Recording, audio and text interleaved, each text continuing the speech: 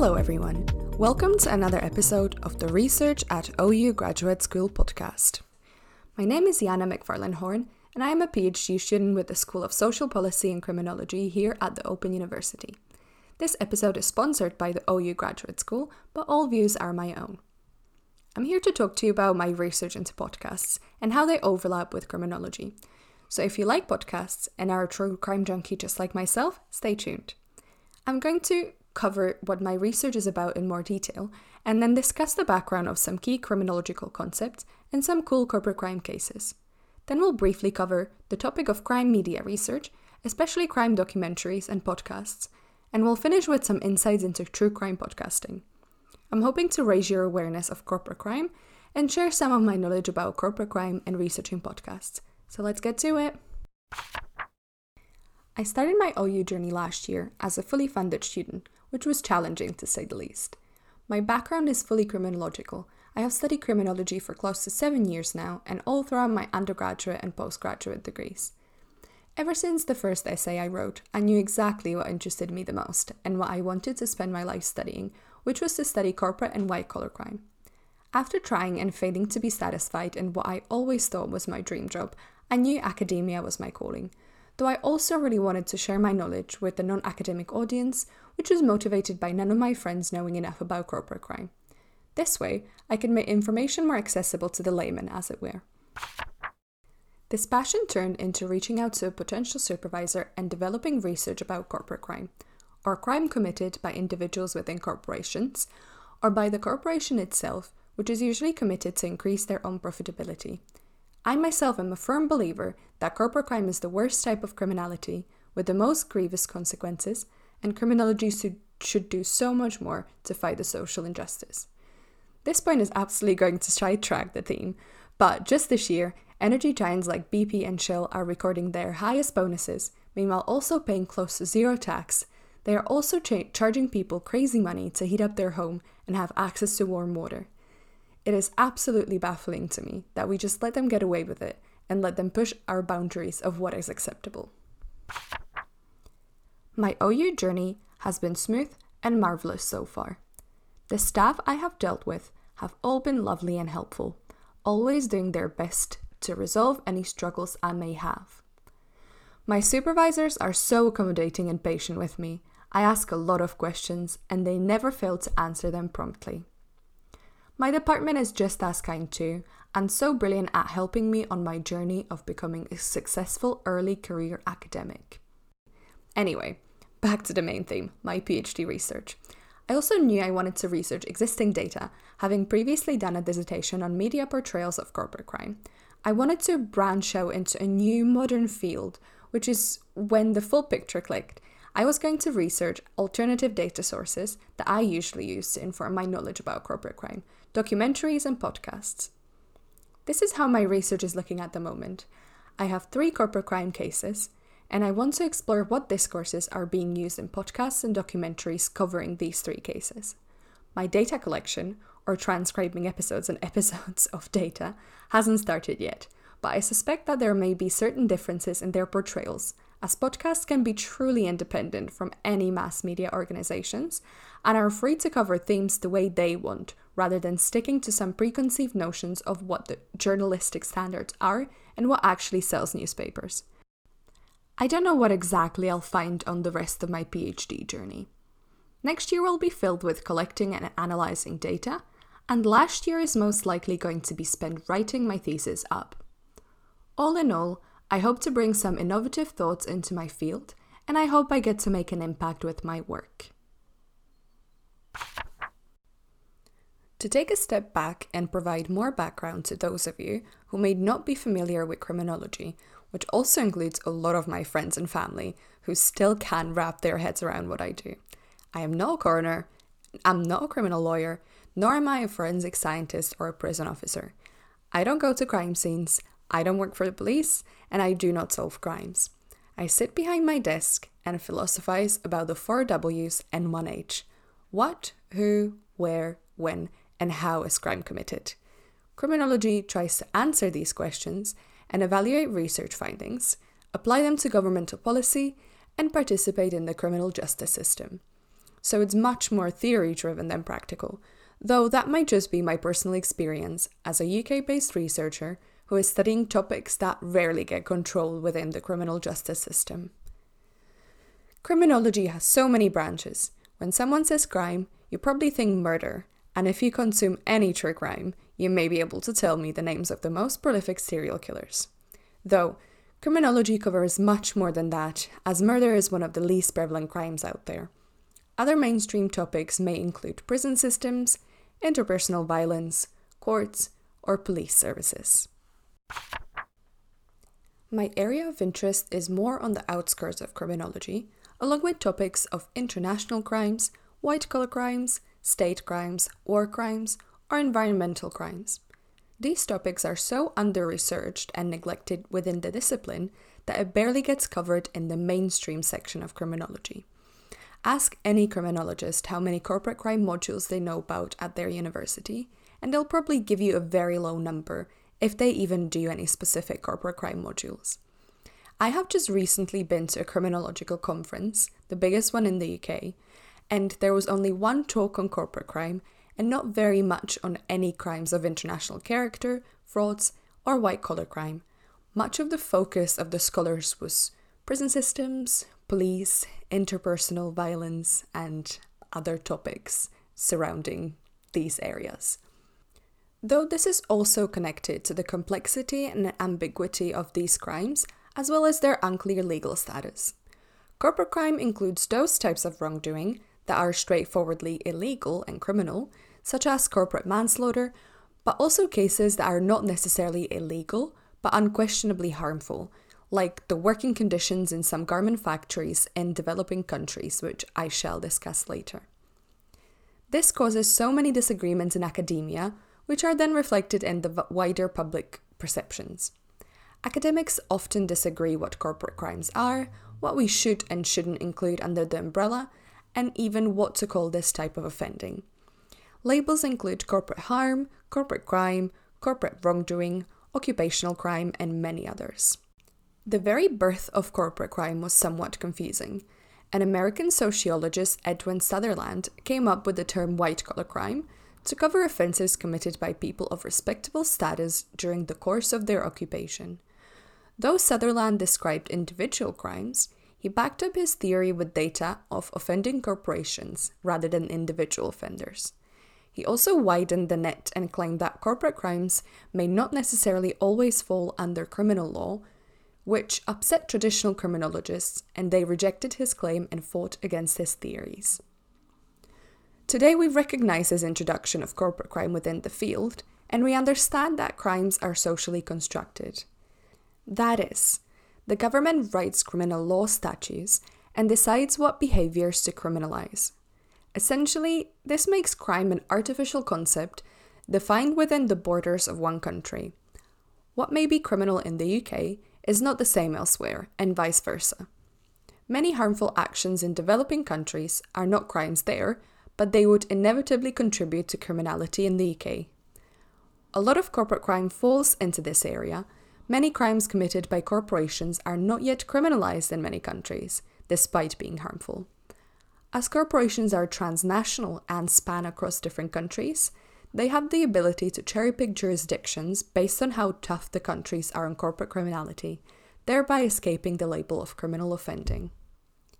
It's important to realize that there are no official statistics on corporate crime. The government turns a blind eye to this type of offending.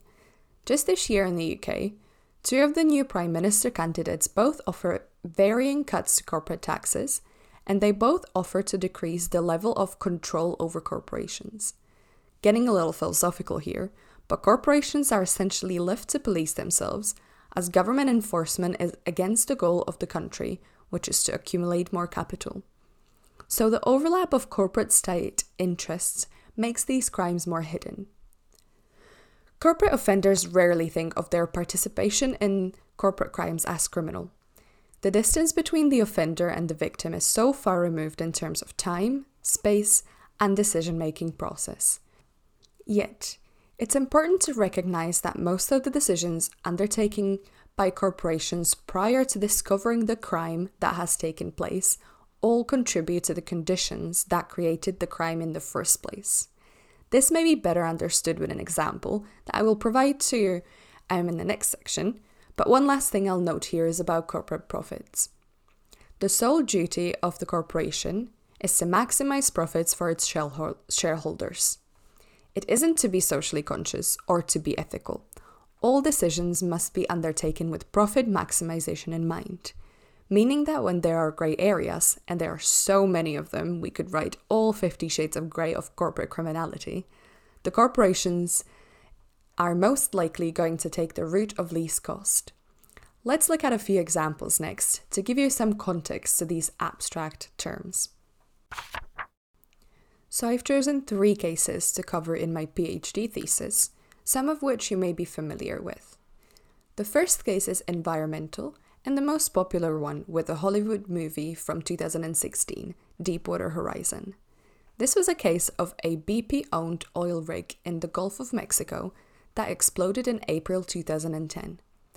The explosion killed 11 rig workers, and it was followed by the worst oil spill in history, which spilled 134 million gallons of oil, or if you like the metric system or are European like myself, over 610 million litres of oil that was spilling for over 3 months. It destroyed marine ecosystems, it caused tourism and real estate in the area. The fishing industry also suffered. This then resulted in many people losing their livelihood and having to deal with mental health and substance abuse issues. Without getting too technical, the investigation uncovered that the reason the oil spilled was because BP cut corners to save cost and time on the rig.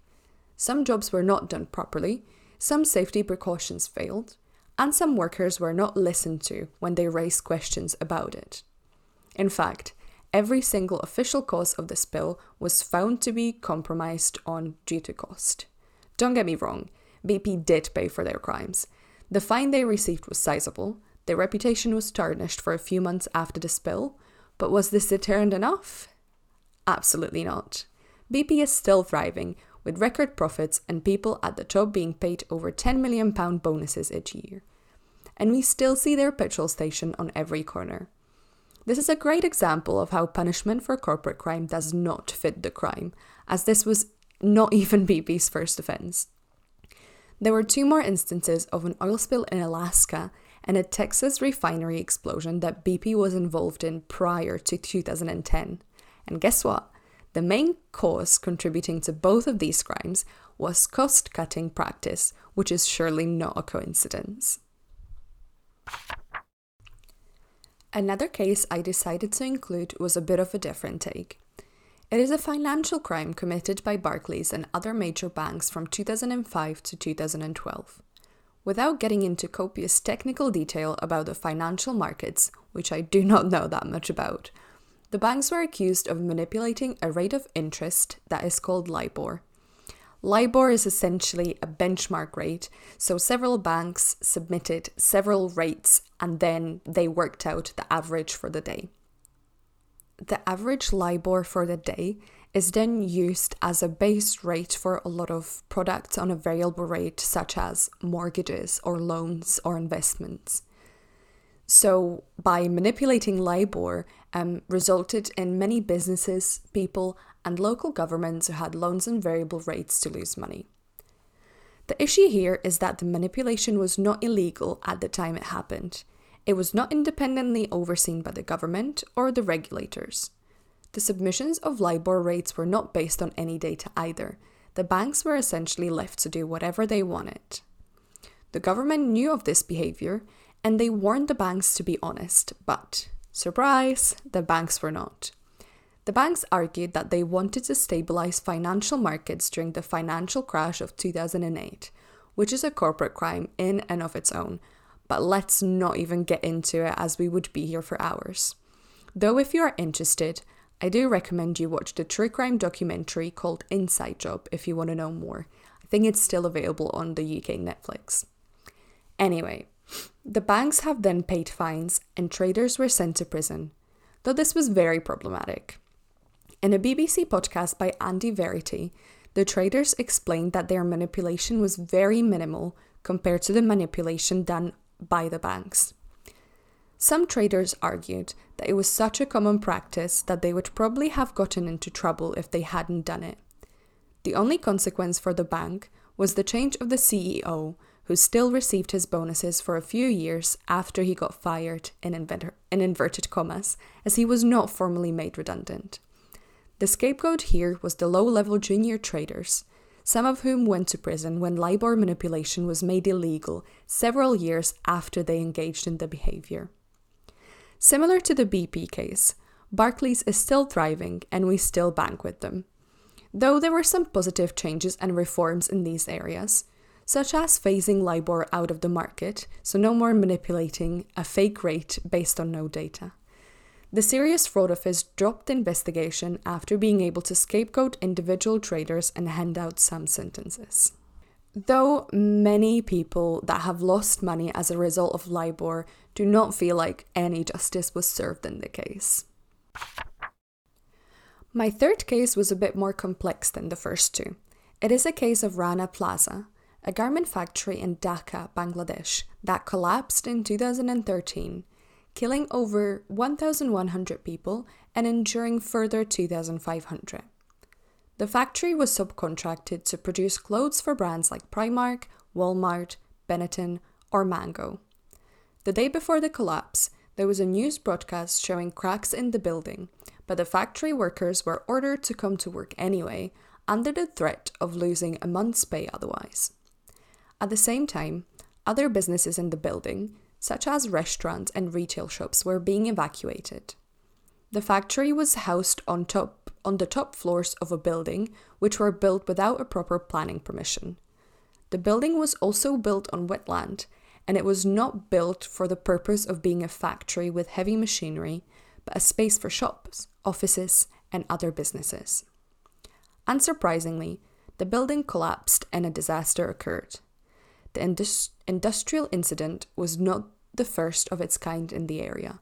The workers are forced to work in such horrendous conditions, and they are very likely to get injured or killed. If you ever looked into the ethical considerations, or lack thereof, of fast fashion, you will understand that the locals are not given any other choices for employment but to work in factories without a proper pay and with no health and safety protections. The worst thing here is that none of the international corporations were held responsible or reprimanded for their decision to outsource their labor into countries with dubious labor standards. Don't get me wrong, it wasn't a Primark managed factory, I know, but this is also such a widespread problem of the fast fashion industry. Corporations could and absolutely should either oversee their whole production line or then, at the very, very least, have contracts that prevent these things from happening. But, and you may know by now what I'm going to say, it would be much more expensive to do so, and it would go against the profit maximization mantra of corporate ethos. There are hundreds of factories that are not overseen by any independent bodies, basically being left to do as they see fit. A little side fact here, but fast fashion is also the worst pollutant and creates the biggest environmental footprint amongst industries, but they have no environmental targets to meet like the automobile corporations. The fate of Rana Plaza is still being decided, and criminal trials for the factory owner and engineers are still pending. But there is absolutely no justice for the victims when the main culprit, the Western corporation, is never going to be held accountable for allowing this to happen in the first place. This is also a prime example of what I mentioned earlier, where corporations are able to cherry pick, so to speak, which jurisdiction they want to move their work to or outsource their work for.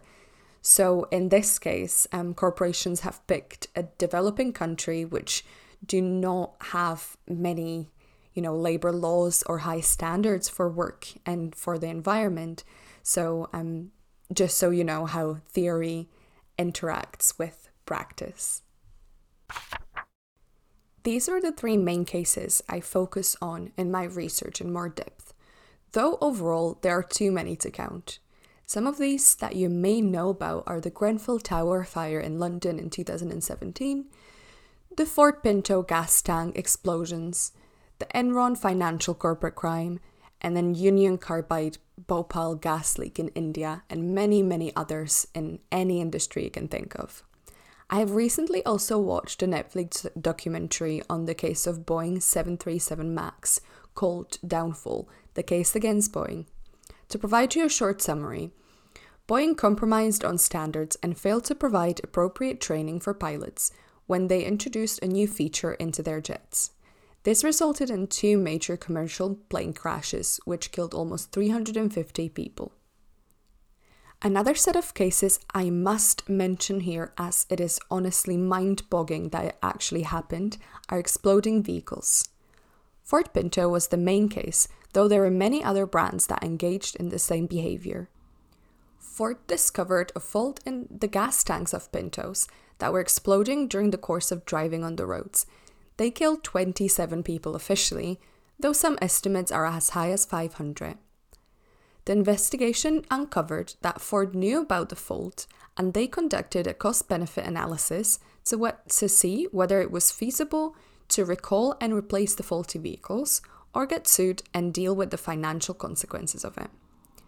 It transpired that Ford had assigned a price tag on human life, which was $200,000, and evaluated this number against how much it would cost to replace and fix each vehicle that was sold.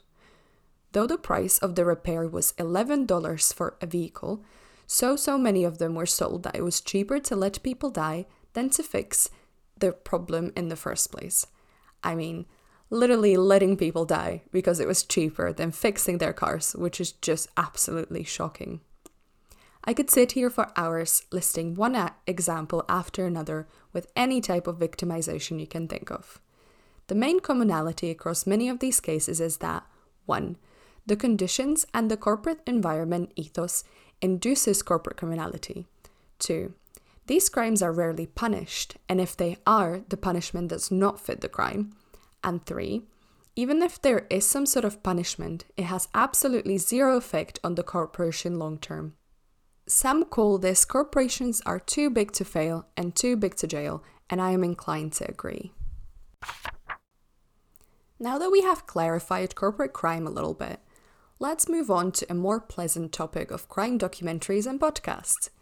This is connected to the question of where do we get our crime knowledge from? Not many of us have direct experience with crime, so we have to form our opinion from what is being reported by others. The first place we look for crime topics would probably be news outlets, be it written or broadcasted. There has been so much research into crime media, and perhaps unsurprisingly, corporate crime rarely gets covered. Even if it does, it is masked under the synonym of problem, issue, incident, or mistake rather than negligence and criminality. Research in this area consistently proves that media, often corporations themselves, are biased in their reporting of crime in general, let alone corporate crime. I am not here to discuss crime media exactly, though I have previously researched it extensively, so I will move on to the main topic here, true crime media. It feels like there has been an explosion of true crime genre in the past few decades, starting with TV shows like Forensic Files in the 90s, which reenact real crimes.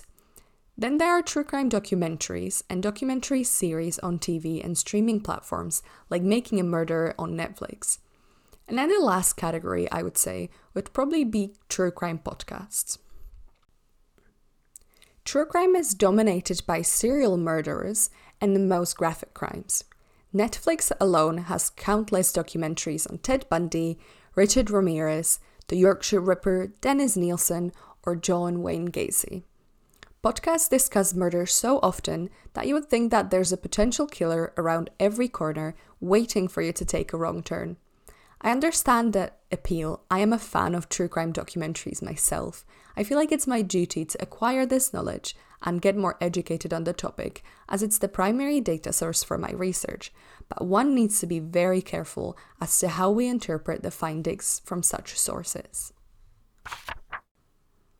Who doesn't love a little whodunit investigation, preferably with some added sense of humor and insights into the criminal mind of the offender? We are so morbidly curious to solve the puzzle of human psyche and what drives individuals to commit such heinous crimes. Research estimates that more than 50% of households now listen to podcasts weekly, and given that the predominant category is true crime, there is an abundance of true crime podcasts to choose from. The whole true crime podcast revolution started in 2014 with Serial, which was a journalist-led podcast about the case of Adnan Syed, who is currently in prison for the murder of Hae Min Lee. There are many controversies surrounding the case, and the end makes you feel very conflicted and confused in a good way. It helps that the production value of the podcast is exceptional. I would highly recommend you give it a listen if true crime is what interests you. As expected, most mainstream true crime podcasts cover murders. Criminal, They Walk Among Us, or Crime Junkie are some of the examples of the sort of most popular podcasts in the area. I mean, some podcasts are even fully murder themed, like My Favorite Murder. The explosion of true crime podcasting could be either great for the discipline of criminology, or it could be the complete opposite. True crime podcasting could help break some of the mainstream stereotypes unfounded by science, though research in the area is conflicting. Some researchers claim true crime podcasts reinforce criminal stereotypes by trivializing serial murder, normalizing stranger danger, and putting emphasis on security measures like locking your doors or getting CCTV and panic rooms. Or carrying pepper spray, I've heard that as well, if you're a woman especially. Some researchers also found that podcast hosts sometimes place too much emphasis on victim blaming, so you'd hear podcasters discuss this potential victim that was walking in the darkness at 4 a.m. through a park that was not very well lit. Now, it may sound trivial to you, but within criminology, this is not something that the discipline does, and this is not something that you would want to hear as a victim. It is not your fault that you got attacked at 4 a.m. and you were wearing a skirt, and you shouldn't expect that. Who would expect that? You don't expect violence. You try to expect the best in people, right? So I think that was one of the key issues in the area, which is why research is really, really conflicting. Although I think it might be a little different for areas of corporate crime that are much more complex and much more intertwined with power and the state and the government.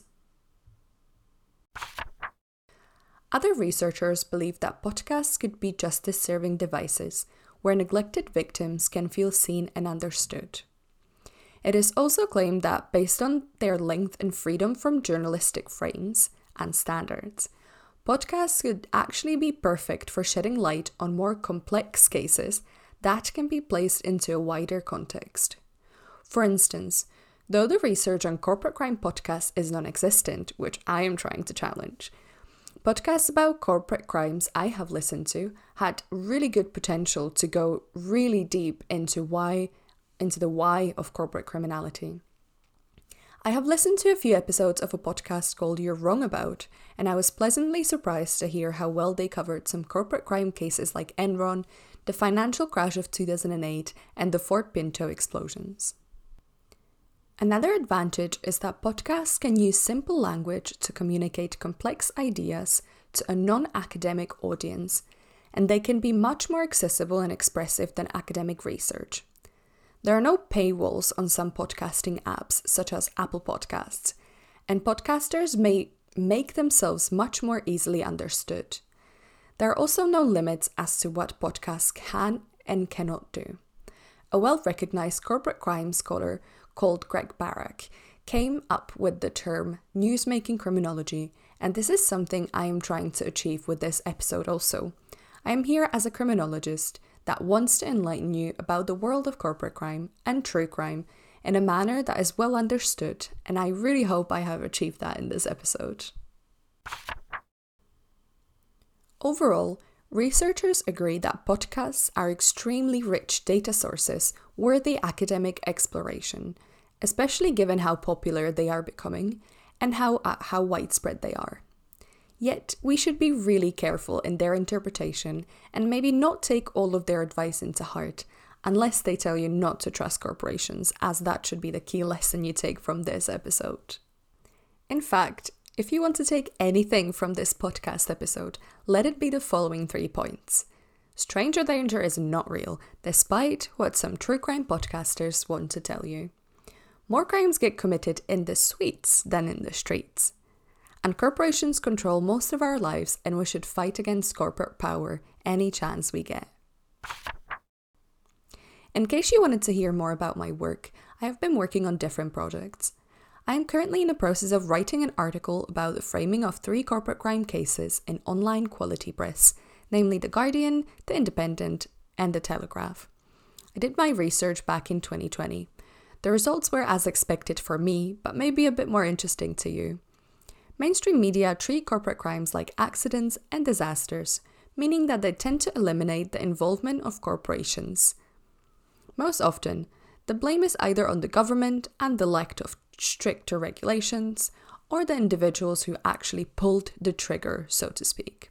I analysed the case of the Volkswagen emission manipulations, the LIBOR case I discussed, and the Grenfell Tower fire. The main conclusion was that even quality press, the most critical mainstream outlets out there, cannot and does not encompass the full extent of corporate crime, and they fail to place corporate wrongdoing into the wider socioeconomic context. My other work has involved writing a blog for the British Society of Criminology that talks about Amazon. One of their warehouses was hit by a tornado in Kentucky in December 2021. Yet, no media outlet is pointing a finger on Amazon and calling out their participation in the crime. Amazon forced their warehouse workers to come into work in extreme weather, and this isn't the first time this has happened, even though a state of emergency was announced by the governor. Expectedly, the tornado hit the area in which the warehouse was, and a wall collapsed, killing 6 people in the process. My article talks about the interconnectedness of corporations and media, and some of the reasons why media decides to report a story in a certain way. I have also been interviewed by the Corporate Crime Reporter, a weekly newspaper that comes out in the US about the state of corporate crime field in July, so I'll leave you a link if you want to check that out. You can also take my true crime podcast recommendations, You're Wrong About, Serial, and my upcoming corporate crime podcast that will hopefully be out by winter 2022. Thank you so much for tuning in and for listening until the end if you did make it all this way. I tried to provide you an easy introduction into criminology and corporate crime, and more importantly, a little bit about how we research podcasts in criminology.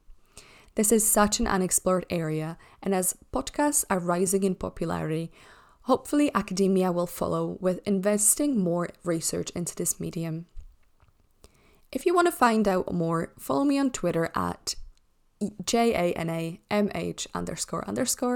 or ping me an email, which you can find out by either visiting my OU page or just doing a quick Google search. My email and social media is always open to discuss anything around the topics of corporate crime, so much so that my friends must be sick of me by now. I'll leave you with a question. Next time you think about crime, ask yourself, why do we fear being kidnapped by a stranger more than we fear being sold a product that may kill us?